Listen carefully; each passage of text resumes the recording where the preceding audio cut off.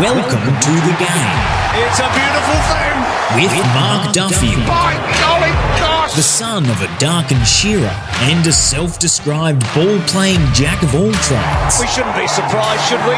who lit up footy fields in the southwest before becoming WA's preeminent AFL scribe, My goodness! and Glenn Quartermain, Wowee! a proud Victorian parked permanently in the West who would have played 300 AFL games if not for his incredibly small hands. Goodness gracious me! Together they are Duff and Quarters, You know who? and this is your favourite footy podcast. It's unbelievable!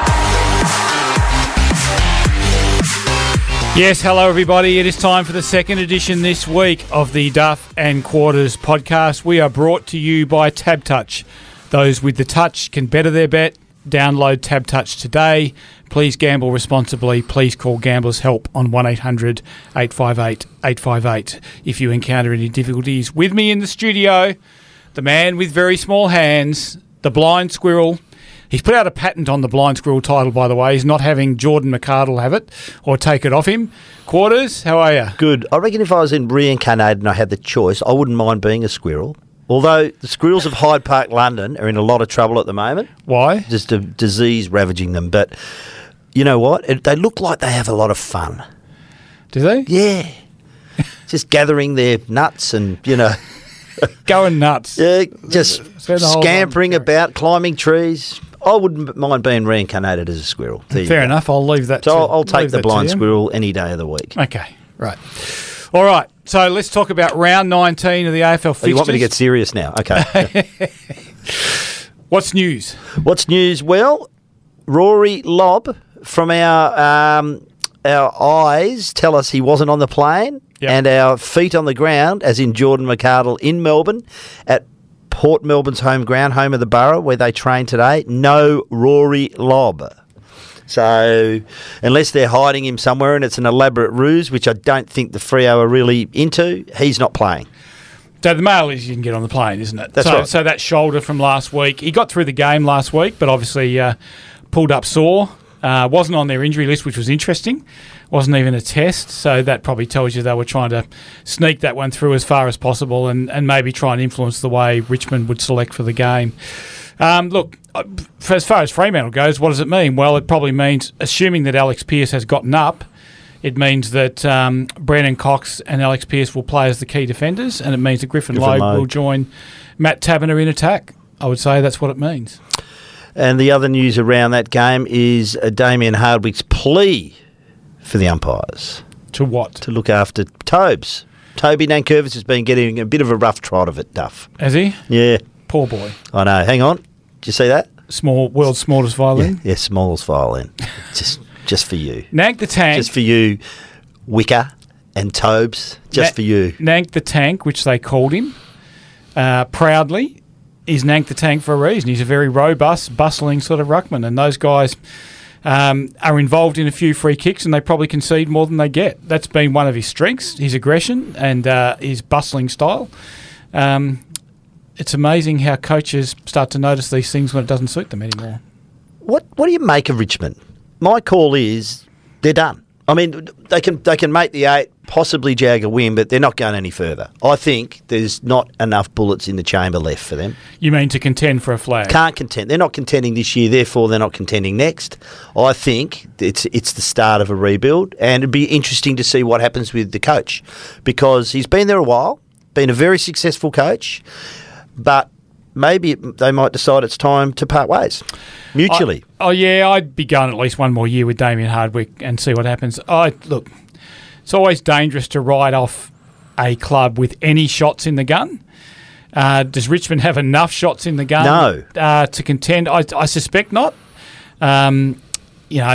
Defeat to North Melbourne's doesn't look great on your resume, but that was at Marvel Stadium. I don't think they play well at Marvel. The game tomorrow night is at Marvel. Well, it's too far from their home ground, Duff. Burke and Wills would have trouble going that far. I wonder if Dimmer would like that back. Oh, hello. Of course he'd like it Because back. it sends a pretty strange message, not just to your fans, but also to your players, doesn't it? For For goodness sake, it's over in Spencer Street. You can literally walk from the MCG. Well, the number 12 tram conductors to were pretty Marvel unhappy Stadium. about it too. Well, but you can walk up Flinders Street. Of course you can. In about 30 minutes. Well, it's 3 pubs on the way. Yeah, well, Stop for a couple of qualities. provided you get past the pubs unscathed. Yeah. It's about a 30-minute walk. Would it be? Yeah, about that. If that. Yeah. If you walk briskly, Duff. Yeah, it's a brisk walk. Yeah. So I lived in Richmond for a year, which was a fantastic address, and people said to me, how close to the MCG are you? And I used to say, stubby and a half.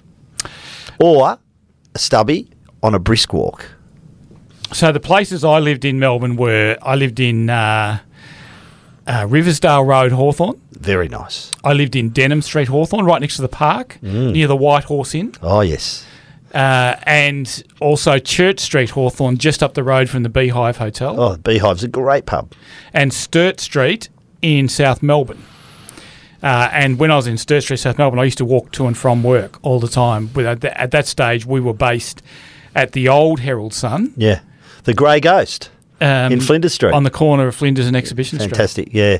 And with the Phoenix just over the road. Yeah.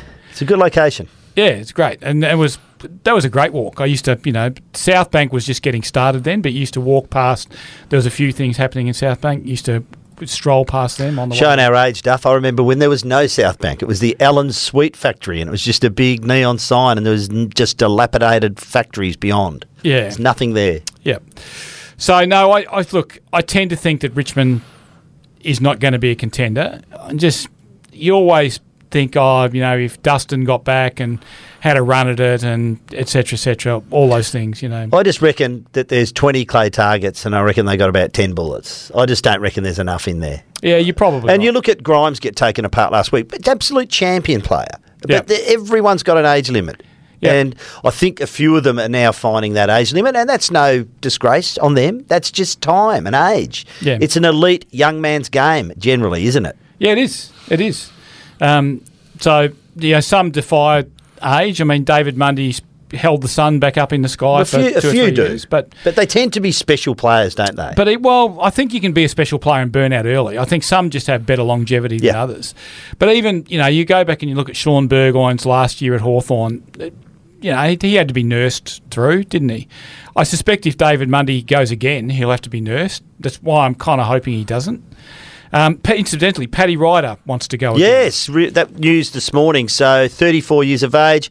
We all thought when we heard the news of his calf injury, 4 to 6 weeks, and they're sort of teetering, aren't they, on the edge of the 8 there. Will he play again? I would have thought no, but he's saying I want to play again. So you'd think with that combination with Marshall and Ryder, and he's had a pretty good year when he's played, Ryder. So you'd think, why not? Yeah, we're going to get more of this, aren't we? When you're getting paid $500,000 a year, you're not putting that down to go and earn $100,000 a year in the real world. You're going to keep going until they tap you on the shoulder and say, mate, it's time for you to go. So voluntary retirements are going to be a very rare thing. Josh Kennedy's body is effectively telling him you can't play anymore because the knee's pretty bad. He can barely train. He's a real warrior. He gets up, he contributes, he competes. But basically, it's getting to that point where his body's saying, mate, you can't do this. Well, anymore. I suspect he probably wouldn't have played, bar Jack Darling's stance in the pre-season and them needing him to play. I suspect that was the case. So no, I think he decided before then. I think there was a feeling at West Coast that they may just have one shot in the gun. And that's with everything going right, with all up and running, no injuries, all their older players playing to the absolute peak of their potential, age factored in, but as well as they can possibly play, they thought they might have had one more shot in the gun. And of course, the shot was blown out of the gun by injuries in the pre-season, then into the season, then COVID, et cetera, et cetera, et cetera. So it all went pear-shaped very quickly for them. But I think they talked Josh into playing, not because of Jack, but because they thought in order to really have a go, we're going to need Josh playing. Well, let's look forward to celebrating the career in a few weeks' time. We suspect it'll be Adelaide. Yeah. He's not officially announced that yet. I think he wants to do that. I think he sounds a bit annoyed with all the speculation, but Josh, that's what happens when you're a champion. People talk about you. Well, you were trying to write him off 4 years ago. I did write him off 4 years ago. And I was wrong, Duff. It's good to admit you're wrong every now and then. Yeah, and I'm happy to do so. Yeah, no, you were. But thanks for reminding me. Yeah, no pleasure. My point at the time was, though, I just don't like seeing champions limp around on the footy field, and he was looking very much like that. And I think he'd had a pretty rough or no pre-season that year. So in hindsight, I was wrong. Tell me this. Will Brodie Grundy be at Collingwood next year? Yes. I think he's too expensive. He's $1 million a year, 5 years. No one can afford that. Yeah. I think he's at Collingwood next year. And I would think, I think McRae would see him as a good citizen. He's a damn good ruckman. We haven't seen him for a while. Everyone gets excited about who's in the incumbents, but this is one of the elite ruckmen of the comp. Who's to say he can't get back there again pretty quickly? So I think he'll be there. I don't think there's anywhere for him to go. I don't think his mate will be, though. Who's DeGoey. DeGoey, why is that? Too troublesome off the field, too inconsistent on it. I think McRae would look at that squad and say, Grundy, we can use this other bloke, too much trouble. Let's discard him. We can win the flag without this guy. I know his upside. He could win you a Norm Smith and a flag. But what all the other baggage that goes with it, mate? Who are the takers for Jordan DeGoey then? Oh, Western Bulldog. I mean, just about anyone could take him. But I think you would think someone who would go. So a St Kilda. I was going to say he's got St Kilda written. Someone who rates themselves in a window or approaching a premiership window. You'd have to say the Dogs, although they've been very disappointing this year. You'd have to say you'd still rate them in the premiership window next year. I'd say St Kilda would. I don't think they are, but they would think they are. So there's two clubs I reckon he could go to. So okay, but the Bulldogs pushed Jake Stringer out because of similar issues to DeGoey, and it could be argued that Stringer's issues weren't as serious as DeGoey's. Yeah, could be argued that. You know, the other one is if Dustin Martin goes to Sydney, and I think he will go to Sydney, he goes in. There's worse ideas than that. If they still think they're in the window. Yeah, well, they might, but I'm not sure that they are. And I'm not sure that their numbers... People have been talking about Richmond's numbers all year. Do you not reckon they're that bad? Oh, they're okay. No, they're good numbers. But... No, I'm saying I don't think they're great numbers. Yeah. Yeah. Well, I just think... I'm not 100% convinced they're gone, but I'm definitely a sceptic. But if Dusty goes, you want that role, don't you? So he could fill that role. Yeah. So it's not a stupid idea. Yeah. But I would say you'd probably put St Kilda first, maybe Dogs, maybe Richmond. So where does he fit at the Dogs, given that they've got Bontempelli and given that their main requirements it takes a bit of pressure off Bont for starters. They need 1 times tall forward, 1 times tall defender. So how do they get those two things plus Jordan DeGoey? Well, the other one is what happens to Rory Lobb. It's a bit of a merry-go-round, isn't it? Where does he go? Yeah. But if I was them, I think, for me, the Western Bulldogs need a defender. They need an intercept defender. That's what they need to stiffen up their back line. I think they need that more than they need anything else. See, the Rory Lobb thing's about the contract. You know, despite attempts to create a narrative where he's supposedly got issues with the club, it's about the contract. Now, that means he's on $700,000 a year. That means the contract on offer. Now, if you give him more years, you're probably going to get away with something shy of 700, but not that far shy. He's only 29, so therefore you're looking at 600 a year for Rory Lobb. So a tall defender, you want a good one. So you're looking at another 600 there, and you're looking at 700 or 800 for Jordan DeGoey. Plus you've got Bontempelli. Plus you've got McRae. Well, I'm not saying they're getting all of Plus them. you've got Aaron Norton. I'm saying make the defender your priority. But there may not be one available to their liking. For me, Griffin Lowe could be perfect for the Bulldogs. I reckon the Saints could do it if they tap Paddy Ryder on the shoulder and say, you might think you're going around, Well, but they you're might. not. They might do that. We'll go and get Jordan DeGoey. And look, there's a bit of St Kilda about Geordie, isn't there? Let's face it.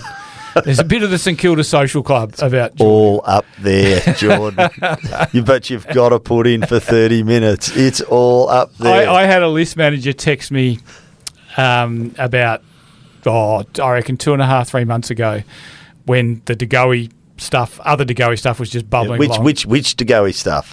Yeah, exactly. I can't even remember which incident it was, but he said, Geordie would make a great saint.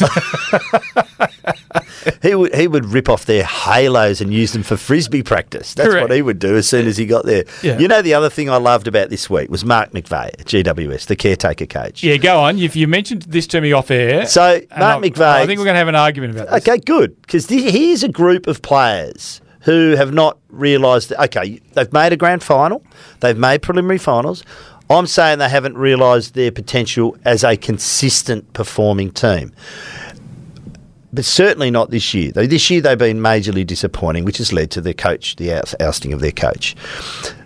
He's saying, for the final 5 rounds, I'm going to train their pants off. I don't care who they are. I don't care what they're on. So if you want to see players running around with no pants on, Yes. go to GWS training. Yeah, well, not many people go to GWS training to watch. So. It's a long way out in the western suburbs. And not many people go to GWS training to watch. So you probably You'd be a brave person to run around the western suburbs of Sydney without any pants on, I have to say. Well, oh yeah, you probably would, wouldn't you? And nevertheless, stuff. I like it. I train. You know, if they think, okay, so finals are out of reach, we're just going to peter out of the season, and we'll put in a few yards here and there, but we're not going to put in the extra yards when it counts. I want to see him train their asses off the last 5 rounds, and maybe you'll find out something about a few of the players and what they're worth and what their capabilities are. Yeah, I think it's very dangerous when look, this is great stuff for the supporters. They all go, oh yeah, it's about time, you know. But they have very sophisticated strength and conditioning regimes at these clubs. They do it for a reason. One is to get them as fit as they possibly can, but the second one is injury prevention. And I think, it might have been said with the best of intentions. Well, clearly it's been said with the best of intentions. He believes they've got more to give, and he wants to, test them to see who's prepared to give it. You don't want to be breaking blokes down. It only takes one significant hamstring injury, and a bloke has a vulnerability in that area. For 5 rounds to go. You got the whole summer to get over it. Yeah, well, tell Luke Shuey that. Luke Shuey fought hamstring injuries for 2.5 years. Now, it looks like he's having a good period at the moment. What if someone develops osteitis pubis like Elliot Yeo, and they spend 2 years getting over that? Well, what if though? I think just need to get them out of relaxation mode and back into where they should be. I agree they've been a disappointing team, but isn't that about getting everyone on the same page, playing the same way and committing to a style? I don't know that they've ever fully done that, and that may not be the same. Well, they got to a grand final and a prelim, lot of talent. Yeah, but Lot of you're talent. not going to get that far in this competition And don't unless you're forget, on the same page. They came from an elimination final to get to that grand final. Still got there. Yeah, but that probably speaks to the talent, doesn't it? Yeah, I think talent gets you so far, but deep into finals, I think there's got to be something else. The question with GWS is, are they any better than they were in 2016? And if they aren't, why not? Because they were a team a long way from peaking in 2016, so they should have gotten a lot better. They lost a preliminary final just to the eventual premier, and they haven't gotten any better. Well, there's a lot. Is there 3 players on or close to $1 million? Yeah. So Bit of comfort, perhaps. yeah. So maybe 5 weeks of hard training might be good for them. Yeah, just I touch wood, fingers crossed. Hopefully it doesn't cost them an injury. Let's pick some winners, mate, right. for round 19, and then we can have a look at some mail and hand out some a prize. Yes, the old Jack Daniels old number 7. Sorry, I got that wrong. Jack Daniels old number 7. It's a 10-pack, isn't it? It's a 10-pack of old number 7 and Coca-Cola cans. That'd Or be cola cans, sorry. That'd be a pretty decent evening, a 10-pack of Jack's old number 7. Too much for me. All right, so the betting in the Richmond Fremantle game at Marvel Stadium tomorrow night is pretty marginal. Fremantle $1.87 favourites, Richmond $1.93. I'm going to go for the Dockers. So am I. And you know what? This is going to sound strange. This is a venue pick. I do not think Richmond play well at Marvel Stadium. So even though this is a game in Victoria, if it's wet, the roof will be closed. So therefore, Fremantle doesn't have to worry about that. Nice deck, firm deck. Their speed will come into play. Rory Lobb's a concern, the absence of Rory Lobb, but I do think they can, if Logue goes forward and competes and Taberner stands up and Fife gives them more than he gave them last week as a forward, more than through the midfield, I think Fremantle can get it done. Well, mine's a venue pick and also a first half form pick. I thought they were okay to half time against Sydney. In fact, I thought they were pretty good. So, 2 bad quarters I think, I'm prepared to write that off. I think they can beat Richmond. Richmond's not what they were. What did you make of Hazelby's column today in the West Australian? I thought it was a good column. How they were unpicked last week. So Sydney at half-time changed up the way they were playing, slowed the ball down, and therefore made it more difficult for their defenders to turn over, which is where they get a lot of their forward momentum. Yeah, and obviously Richmond won't play that way. They won't, but it was interesting that there was a suggestion that other coaches may follow suit. Yeah, I think... Richmond don't play that way, clearly. They're not going to slow the ball movement down. That's just not... Well, they'd have to do something they haven't done. That's not their DNA. And it's very dangerous, particularly where their season is at, to try and do something they haven't done before just to beat... Jesus, maybe Fremantle. they need to. Successive losses to Gold Coast and North Melbourne, maybe it wouldn't hurt to shake things up a little bit. Yeah. They wouldn't know what to do. Richmond are old. They're getting old, aren't they? And that's a problem for them, which means they battle late in games and younger teams can run over the top of them. The venue at Marvel is a little bit smaller, which means the go-ahead game. It's interesting that Collingwood plays the same game, and until West Coast had their second victory, Collingwood at Marvel was the only team West Coast had beaten. Mm. So it's not a style of football that translates well to that shorter, narrower ground.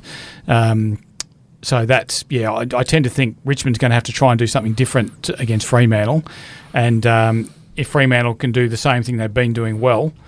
The other thing about the Sydney game, as far as Fremantle were concerned, I just get the feeling that the one downside of having Nathan Fyfe back in the team is it means that Fyfe and Mundy will both struggle to defend at times. So they've got to work out how they manage that. Closing down space. I think Justin Longmuir was annoyed about two things last week. One was that they didn't close down space quick enough, which enabled Sydney to play the kicking game without great risk. And the other thing was, even when they did get the ball back, which they did frequently inside Sydney's attacking 50, they didn't show any dare or imagination with the ball, and they were very stagnant, and that enabled Sydney to lock them in and get turnovers back the other way. So I think Longmuir will ask them to play with more dare this week and to take the game on a bit. And you have to do that against Richmond, don't you? You do, I think, and I think you've got to get it deep inside your attacking 50 to take their push-up game away from them. Get their defence backed up and turned around a little bit and under pressure. And we saw what happened to that last week. So and they're getting older, and I think I've picked actually. I've asked to pick a margin in a few tipping comps. I've actually picked Freo by 3. And I think that's about where I feel it is. 3 goals? No, 3 points. I think it'll be a really close game. Yeah. Okay. Oh, no, I reckon 3 Tell you goals. what, Richmond Freo games have been decided with kicks after the siren too. They have. David Mundy, of course, and David Mundy twice. Yes, twice. Once with a minute to go and once after the siren. Yeah. So we're still could happen again. We're still wondering what Basher Hooley was doing, taking them one up the middle in that game. When was that? Was that 15? Oh, yeah, roundabout. Yeah. 2015. You're testing me now. We're a kick in front. There's a minute to go. I'm going long up the middle. Yeah, no. Hit the boundary line, son. As the great Butch Gale said in 1966, hit the boundary line, son. And who intercepted? Was it Tommy Sheridan? Oh, you'll have to tell me. I reckon Tommy Sheridan. Someone cut the kick off, caused the spill. Ball went back inside 50. Mundy took the mark, and as David Mundy just was unerring from 50 metres out. All right, so we're both on the Dockers. North Melbourne versus Hawthorn. Hawthorn $1.33, North Melbourne $3.30. Now, Quarters, you are a little bit sceptical about whether your boys are trying. So are they trying? Well, they've won the last 2, so you've got to say they are. Okay. I'll say it again. I'll do the Fonzie again. I was wrong. But, look, successive wins, great. And I'm going to pick Hawthorn here, but I'm not. If North put out what they've put out the last 2 weeks, to be frank, this will be game on. If Zerha kicks 6, it's game on. But what's the change for Hawthorn? So CJ out, so there's a bit of run from half-back on. Gunston in, which is a very good in. That forward line ticking over really nicely. Mitch Lewis, incidentally, who was held goalless last week, kicked 5 the week before.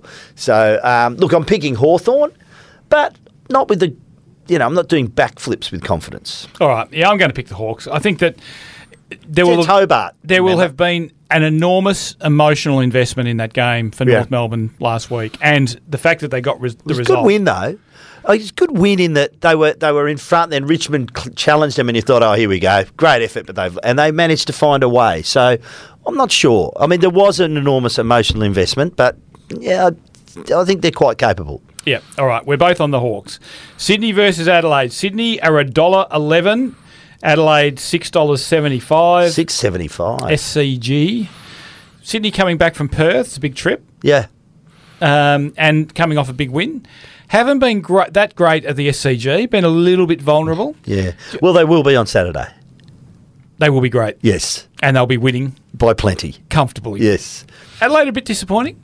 Yeah, we know they're rebuilding. Bottom third of the ladder for me, but I expected them to be maybe top of that bottom third of the ladder, around about where I expected Hawthorn to be. Yeah. So, yeah, they're a little bit disappointing, but they could be one of these teams that's just caught in that no man. Sometimes it takes a while, you know. Sometimes we're very impatient as supporters. I don't mind what they're building. They've obviously got some areas. Who's their best kid? Best kid? Geez, that's a good call. Oh. It's not obvious, is it? No. We thought Rochelle early. He's probably their best kid in terms of upside. You'd have to say that, wouldn't you? Yeah, well, Phil Thorpe's done some nice things over 2 seasons, but taller. Still find it hard to say that. Phil Thorpe. Yeah, it's a hard name. Taller players take a little bit longer. I like burst onto the scene, and we've barely seen him since. Remember against Hawthorn? Yep. When he kicked 6 kicked in 5 in a losing side down in Launceston. Yeah, he was carrying on like a pork chop too, and Kaczynski kicked You 6. didn't like it, did you? Kaczynski kicked 6 that day, and Hawthorn won. So stop carrying on, mate. Okay, yeah. I remember that. It got under your. Well, it got your goat. Well, I reckon when you've been around 5 minutes, you just can keep the jubo in the back pocket. He'd been around 100 minutes. Oh yeah, game's 100 minutes. Look, yeah, I think probably I'd have Rochelle ahead of it. There's not a lot. It's a hard one. That seemed to have more of the medium age bracket players. I like Jordan Butts in defence. Yep, I reckon he goes all right. What do you think about the Walker re-signing for a year? Yeah. Yeah, I'm happy. I would have taken him if I was a club in the window too. Yeah, I think you got to be careful with that history. If you had a strong Indigenous contingent, I think you'd need to be careful, and that's which most clubs do have. No disrespect to Tex, he's done the yards, he's tried to make amends and tried to better educate himself and get past that, but that would be a little bit edgy, I think, to bring into your club. I reckon. So, but I'm more than happy for Adelaide to have him go around again. Yep. All right. So Sydney comfortably. Port Adelaide versus Geelong. It's in Adelaide. Geelong are $1.57 favourites, and I think flag favourites at the moment. Port Adelaide are $2.40. They've got to be flag favourites, don't they? They've got a very, very good defence, Geelong. Let's not park the multi-pronged attack aside for one moment, but they're really well set up in defence with Tom Stewart to come back in. So there's a lot of upside for them. Do you think... Interesting comments from Chris Scott this week. They were comments from a coach that thought they were right in the premiership window, saying that, if we maintain this level, we won't win the flag. We've got to go up a notch. I like those comments. I thought it was good. It was a challenge to his players not to get too comfortable yet, because there is a hell of a long way to go. That's a comment from a coach who's 7-15 in finals since 2012. Yeah, probably, yeah. But, I mean, you've got to admire where he's got them. You know, he's got them into the finals, and he's got them deep into finals. Oh, so. I think they've been amazing as a footy club. And I think the finals record is the inevitable consequence of getting there, probably when the system is telling you to stop getting there and go back to the bottom and get some more young talent. Which they've done. Yeah. They've added it around the fringes. You look at De Koning, you look at Henry, terrific player Henry. I mean, there's a lot. There is still some. There will be an edge. They will go over it because there'll be players like Hawkins who will, and a lot of those. Hawkins. So Selwood is probably teetering at the moment. Yep. Hawkins, I still think, is their most important player, and father son that helps as well. Been a bit blessed with father sons, the Cats. Yeah, they wouldn't want to complain about any other club having a father Scarlett, son. Ablett. Yeah. Oh yeah. And Scarlett, Ablett, Hawkins, they're pretty good. It's arguable that the three best players over their era. Well, it's arguable that those three in their respective drafts could have all been the number one draft pick. I mean, Ablett would have had to fight Chris Judd for it. Hawkins, I think, clearly the number one draft pick. Who's Scarlett's year? Scarlett, I've gone back and had a look at this, and I think Scarlett's as good as any of them. Yeah, certainly. So Ablett the only one, and geez, not a bad argument. It's not bad to finish. Ablett v Jard. It's not bad to be finishing up near the top and still have number one draft picks running around. And one of them still is running around. And let's not forget that Gary Ablett's last year was 2020. So, yeah, they've been blessed. I'm going to pick Geelong. It's in Adelaide, so Port, it's the sort of game they win. Yeah, I reckon this is a potential banana peel game for Geelong. I'm not saying that Port do win, but I think Port will throw the kitchen sink at them. And I wouldn't be surprised if Port... Everyone will throw the kitchen sink at Geelong from now on. And I just think the fact that it is in Adelaide will be... they will avert the banana skin. I think you'll see it as a banana. I think you'll see it. Come on, boys. Let's get this. Well, let's play this ground right. Let's get everything. I don't think it'll be a take your eye off the footy for one moment this week. You know what I want to... You know what I do want to see from Port Adelaide for the rest of the year? I want them to play Charlie Dixon in the ruck. Okay. For the rest of the year. I want to see what he's got. I go back to that last quarter against Fremantle when they came hard at the Dockers. Charlie Dixon went under... Has he got the tank? Well, let's find out. He went into the ruck. He rucked against Sean Darcy. He gave him merry hell. He gave them dominance out of the centre square. And with the runners that they've got, and they've still got Marshall, Georgiades, Robbie Gray, those guys who can play forward, even with Charlie in the ruck. I like him with Charlie in the ruck. You know, even if he, and clearly he hasn't got the 4 quarters in him in the ruck, but even if he hasn't, at least he'll find out what it will take in the tank. Well, and also... So he's got a whole pre-season to work on that. And if that's the case, do the Nick Nat Nui. You know, he plays two quarters in the ruck. You have another ruckman, whether it's Scotty Lysette or who else, you know, they think the young guy from East Fremantle, Bryn Teakle, who looked so good on debut and then got hurt. You know, run one of those guys around as his subordinate, but get some grunt out of Charlie in the ruck. I think Geelong will win this reasonably comfortably. I think Geelong will win it just. Okay. I think Port Adelaide will be in this up to their eyeballs. Brisbane versus Gold Coast. Brisbane are $1.28. Gold Coast $3.65.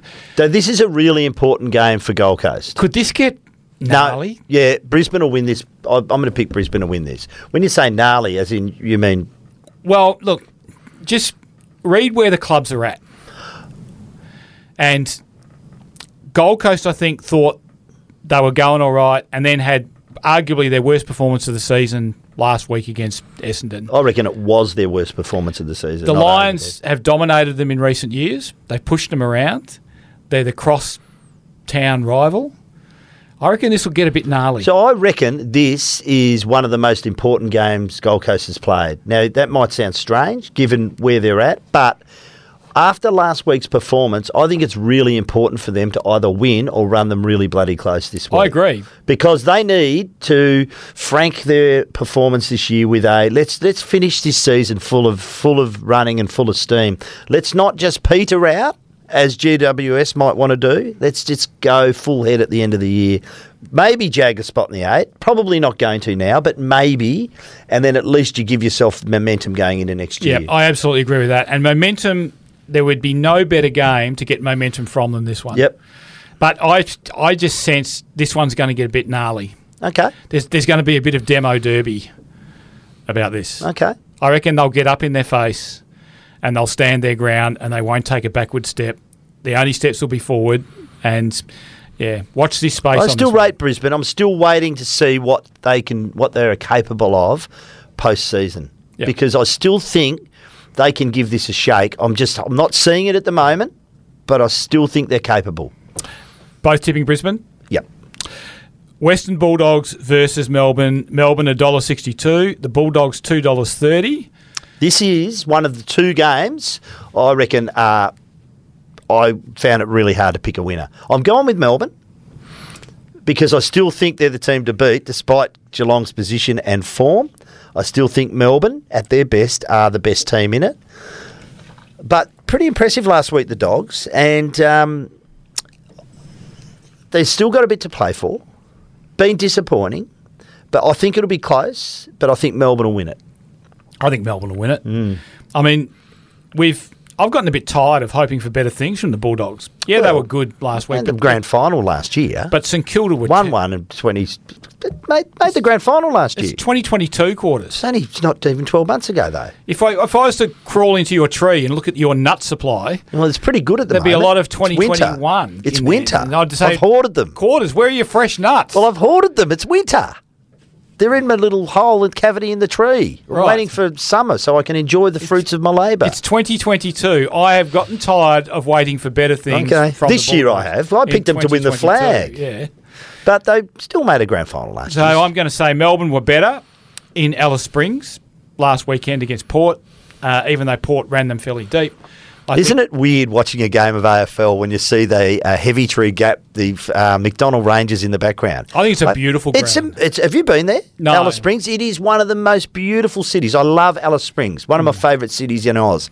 But I just shake my head when I'm watching an AFL game. Oh, that's right, there's Heavy Tree Gap in the background. It's amazing that we play footy there. It's almost mystical. Yeah, it is. I reckon, to think that what that part of Australia means to Indigenous people. Oh, yeah. The heart, if you like, of the country, and I think it's a magical, mystical place to play footy. I'm really pleased they continue to play games there. Yeah. All right, Melbourne for me, and I think comfortably.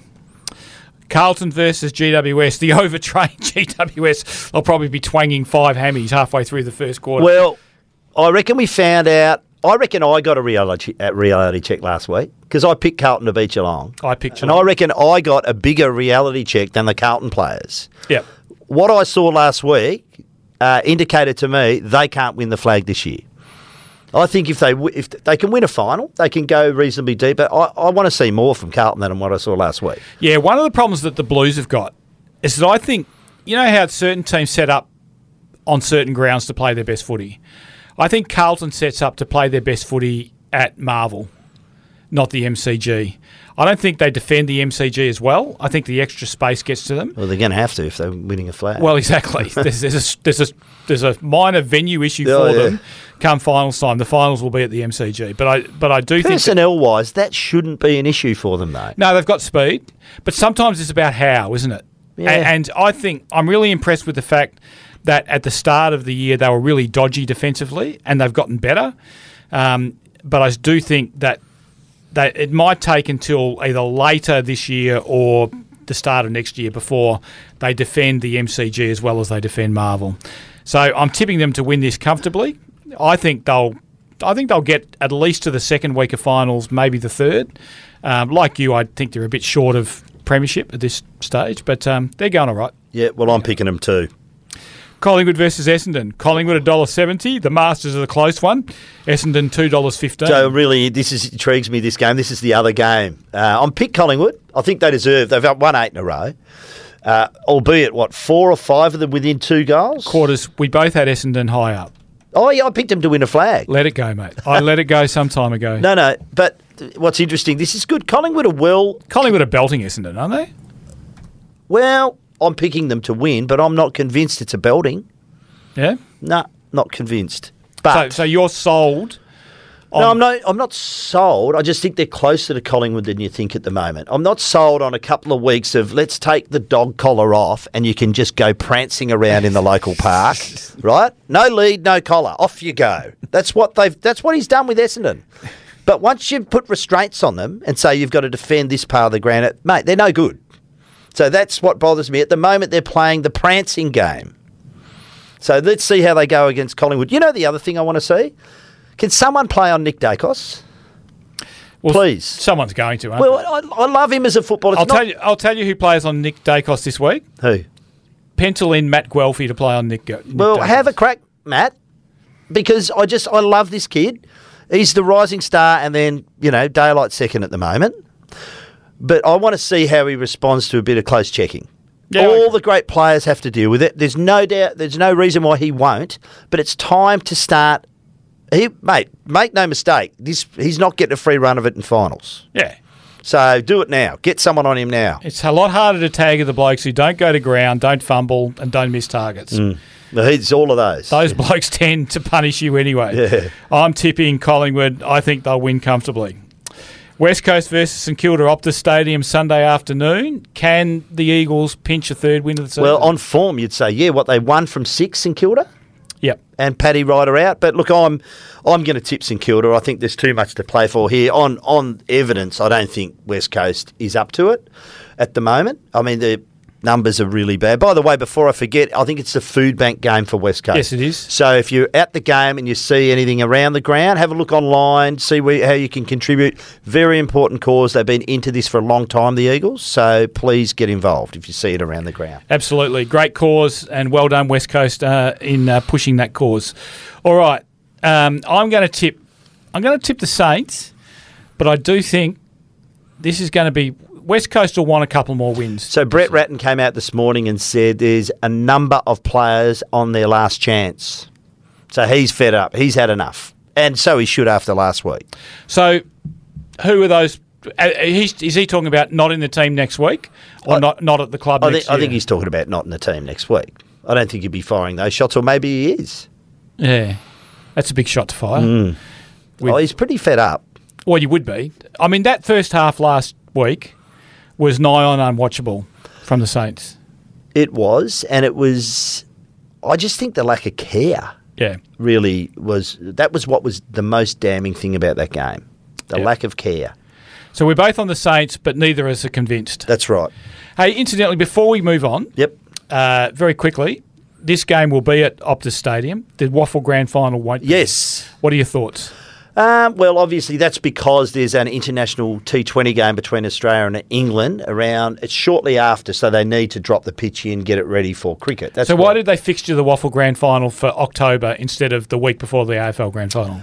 You'd have to ask them that, Duff. So the problem here is... Do they zig when they should have zagged? Yeah, of course. Often? 30,000 went to the Waffle Grand Final last year, so it was a great opportunity for the players. It was great for the Waffle coffers. It was great for everyone. So they're now putting it out to tender. So it could be at the Wacker, it could be at Leaderville, it could be at Freo. We don't know where it's going to be. But... We're talking 11, 12 as opposed to 30,000. It was a good event at Fremantle. Yep. I would say you could get 13 or 14, 15,000 at Leaderville.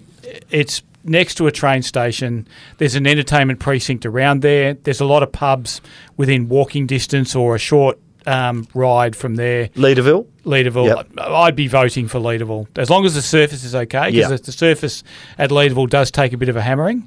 I'd be voting for Leaderville. Joondalup? Just out of town, I reckon. Like you want... The great thing about Fremantle, there's stuff in and around there, isn't there?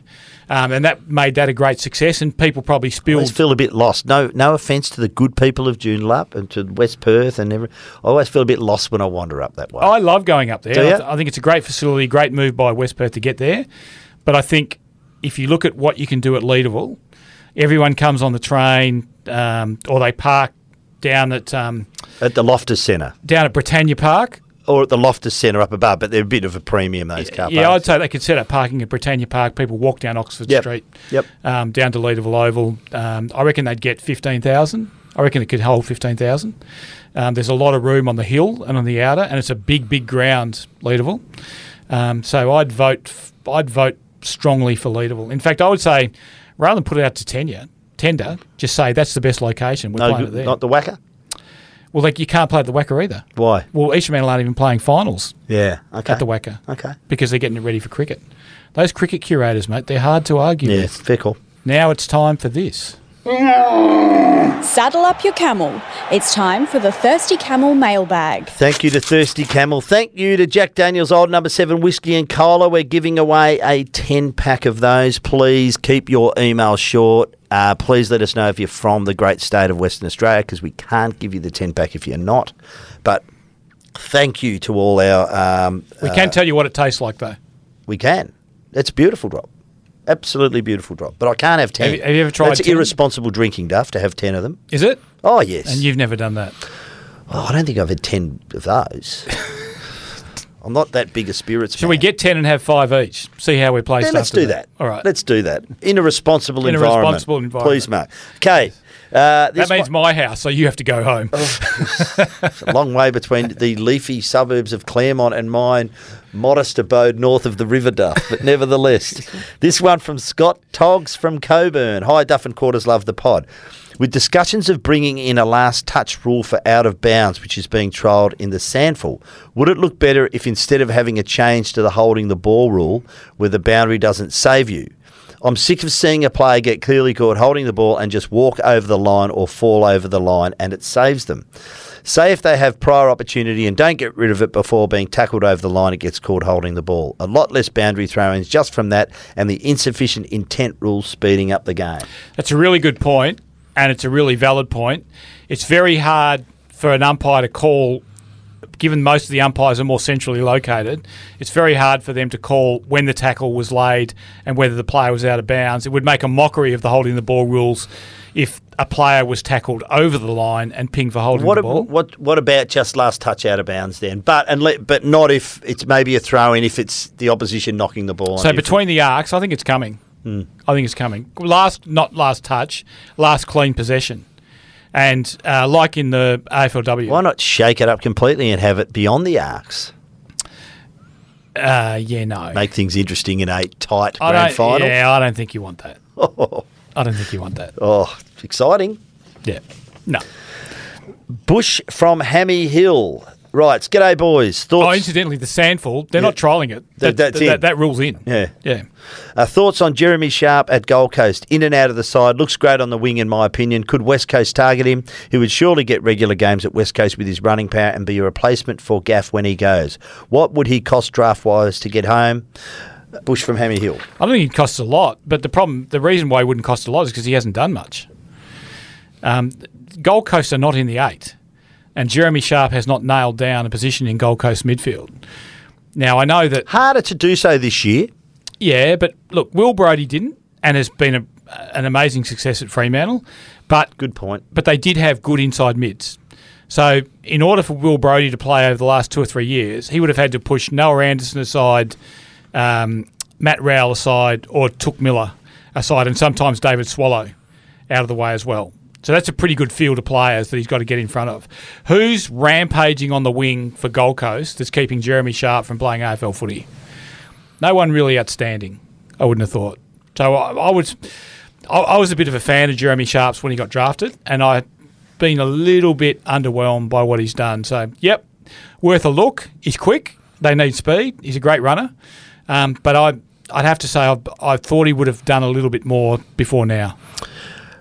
International arrivals here, Duff. This one from Steve Feck. Greetings from Pittsburgh, Pennsylvania. Greetings to you, Steve. Never miss the podcast and watch every game available on Fox Sports here in the States. Listen to Duff and Quarters to get my days started off and would have emailed sooner but for my incredibly small hands. Good for you, Steve. Welcome to the club. I am a St Kilda supporter, but have found myself drawn to the plight of North Melbourne and am a sucker for an underdog story. Is there any reasonable hope for the Kangaroos in my lifetime? I'm 62. Will they ever be moved to Tasmania permanently, or is the AFL going to let them die on the vine? I love the Saints, but would become a North Melbourne member and support them anyway. I could if there was any real hope for future success as a franchise. Can a Yank make a difference? It's a good question. Great thoughts from Steve. You know what? I think the answer in Tasmania is relocation, but clubs don't want to go, and Tasmania doesn't want a relocation. I think, and it's taken me a while to get to this point, but I think the start-up team in Tasmania, with 11 games played, assuming they build a new stadium, I think it's got financial disaster for the Tasmanian government written all over it. I think the AFL is going to ask them to put in $15 million a year. That's a lot of money for a small state government like Tasmania. They have to build schools, they have to build hospitals, they have to build roads. They can't justify $15 million on a football team. What about the economic benefits it brings back, though? For $15 million? No? So this is my thinking now, right? If you didn't have token games like Hawthorn and, let's face it, it's token. Of course it is. Well, it is for Tasmania. 3 games a year. Yeah. 3 games a year each. And the Tasmanian government gives them $4 million each for those games. That's a lot of money for 3 games, which basically means this is still very much a Melbourne team, but we'll come down there and we'll play 3 games. No one embraces it. Is it 3 or 4? 3 or 4? It might be 4. Yeah, I think it might be 4, yep. Well, that would work out. That would work out at $1 million a game. So, okay, so let's say 4. What if you said North Melbourne and St Kilda, you're going to play 9 games each in Tasmania, and you're going to play 9 games in Melbourne, and you're going to play 4 games somewhere else. So it's kind of like the Eddie Maguire idea, but still have them travel to other states. Because I couldn't stand the notion that Eddie had that... Isn't that tokenism at its extreme then? No, I think that if you're getting 9 games, then that's... But it's not your team. But it's as much your team as Melbourne's team. Because there's as many games there as there is, and you're getting all the home games. But it's North Melbourne or St Kilda.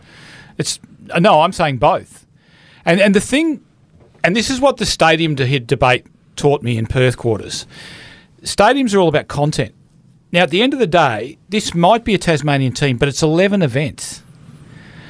Yeah, so you need every round, you need every week. So my argument is if both St Kilda and North Melbourne play 9 games each, that's 18 events. And because they still retain a Melbourne following, the Tasmanian government doesn't have to put in $15 million. It might put in $5 million to North Melbourne, and it might put in $5 million to St Kilda. That to me, and they would, one would be based at Launceston and one would be based at Hobart. So there's no $750 million stadium. So therefore they save money there.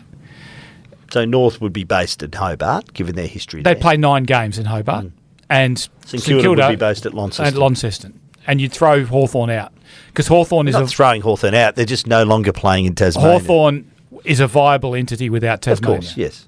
And the others aren't.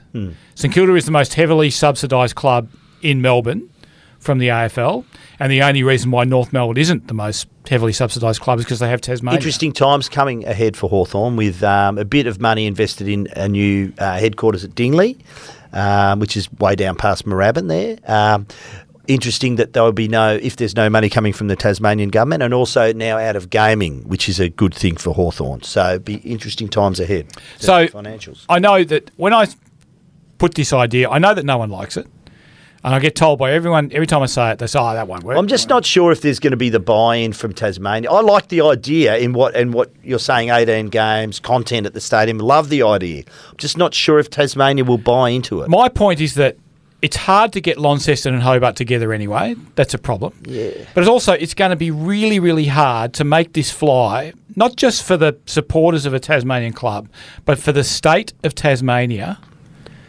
If the government is putting $15 million in a year, if that's what it takes... Sounds like a lot of money, Duff, but if you've got the economic return... And if you're building a $750 million stadium quarters for 11 events a year... Well, it's not just 11 events a year, because there'd obviously be a whole lot of other events happening there. Like what? Well, concerts, big stadium concerts, other sports. I would have thought the Hurricanes play there. Yeah, but you have other... So it's 11 plus big music events there as well. You have all sorts of events there. What? You're going to have to get into the 30s. So I think the figure that they were aiming for with the Perth Stadium was about 34 a year. Events. How do you get from 11 to 34?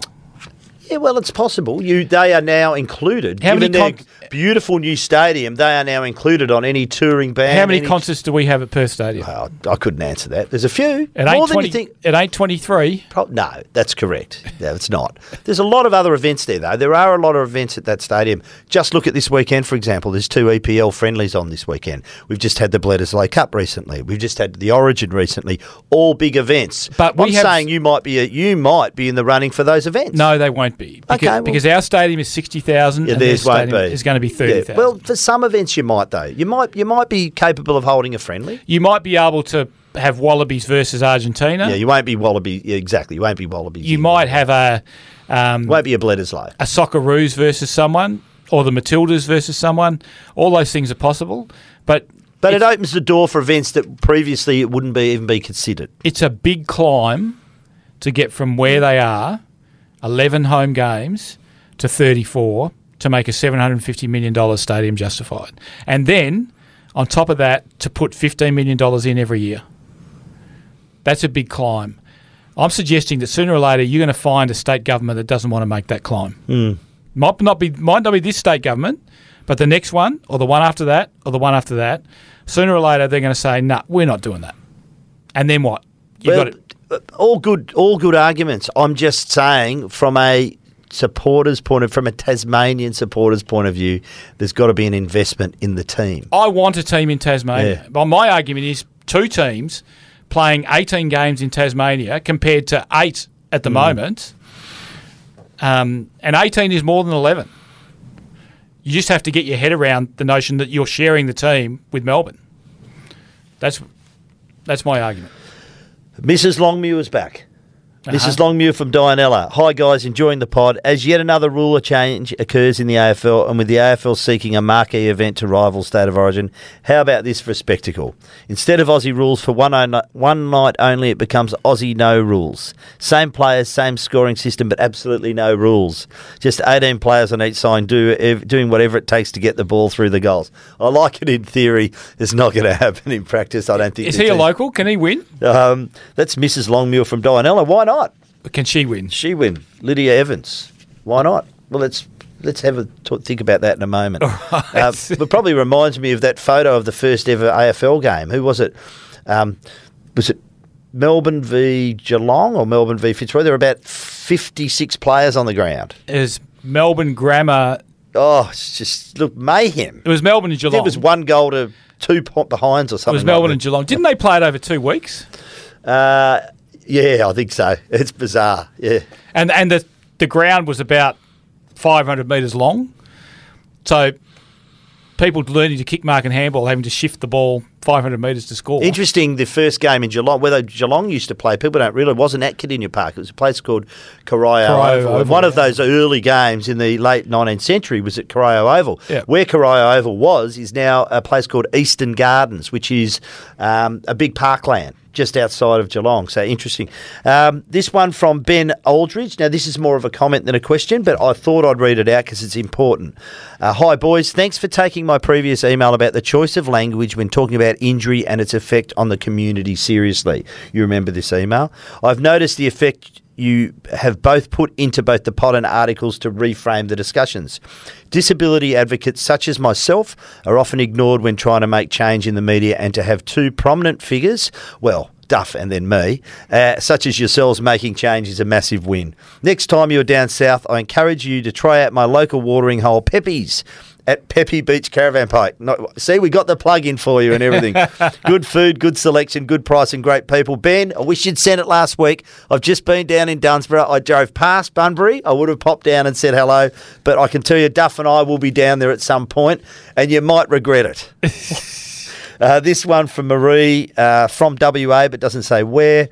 Hi, Duff and Quarters. Can you explain how West Coast could split their top pick in the upcoming AFL draft to best advantage? If West Coast have to select a first-round pick this year, then could Luke Jackson be considered by the AFL as satisfying this requirement, as he is only 20? And also, listen to your show every week and love it, but I think it's time you gave the Jackson number 7 to a woman, just saying. Ooh. So there's a couple of strong female bidders for the Jackson number 7. All right. So basically, because West Coast have traded out of the first round a couple of times over the last 3 years, they have to take a first-round pick. That means to get Luke Jackson this year, they would either have to satisfy Melbourne with a future first. If I'm Melbourne, there's no way I'm letting that happen. Or they have to split the pick. Now, every pick has a nominal point. They have to take their first pick this year, the Eagles, don't they? No. They can trade out their first pick this year? No, they have to take a first-round pick. Okay, so they can split the 2 and trade out 1 future first. Correct. Is it the future first? So no, they can split this year's pick into 2. Yeah, but they have to use one. Trade one, use one. Yeah.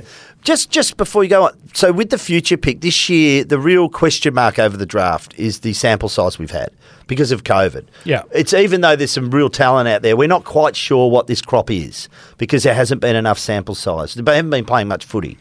So next year there will be a better sample size. So isn't it more of an advantage to have a future first round for next year?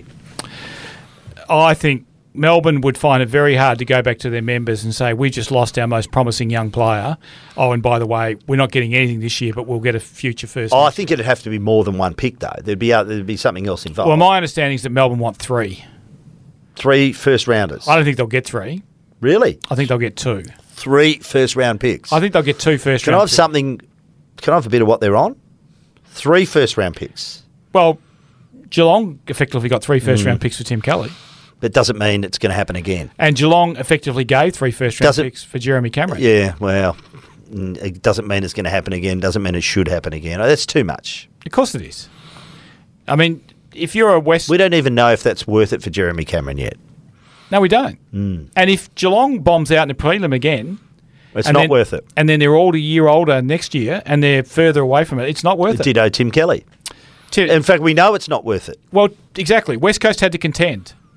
Tim Kelly's played well. You know, I think there's been some people have misunderstood our criticism of the trade with criticism of Tim Kelly. No, Tim Kelly's played well. But in order for that trade to work, West Coast had to be in contention, and they're not. So therefore it hasn't worked. Now, who knows? Maybe at the back end of his 5-year deal, maybe it will work.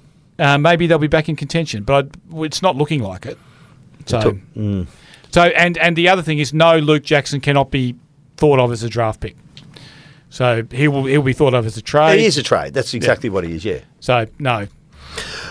Well, Duff, it comes down to 3. Let's make it 2. Is it Lydia? Mrs. Longmuir. Mrs. Longmuir. Or is it Marie from WA, who the plea was just a little bit more heartfelt, in my opinion? You want Marie? I think so. Okay. Sorry, Lydia. Lydia's a regular too. But next time... Keep trying, Mrs. Keep trying, Longmuir. Mrs. Longmuir. If We'll at get first you you there. don't succeed. So, Marie, you are our winner of the prize this week. Please send your address to this email. Send your mail to duffandquarters@wanews.com.au. Thank you very much for joining us on the podcast today. We have been brought to you by TabTouch. Those with the touch, you can better your bet. Download TabTouch today. Please gamble responsibly. Please call Gamblers Help on 1-800-858-858 if you encounter any difficulties. We hope we've tipped you a winner. We hope your team goes well. We'll be back on Tuesday to run the ruler over round 19, and we'll talk to you then. If you're a fan of the podcast, why don't you get in touch? Send your thoughts to the Thirsty Camel mailbag at duffandquarters@wanews.com.au. And don't forget to like, subscribe, and of course, tell your mates. Thanks for listening. This has been the Duff and Quarters podcast on The Game. You know who? It's unbelievable.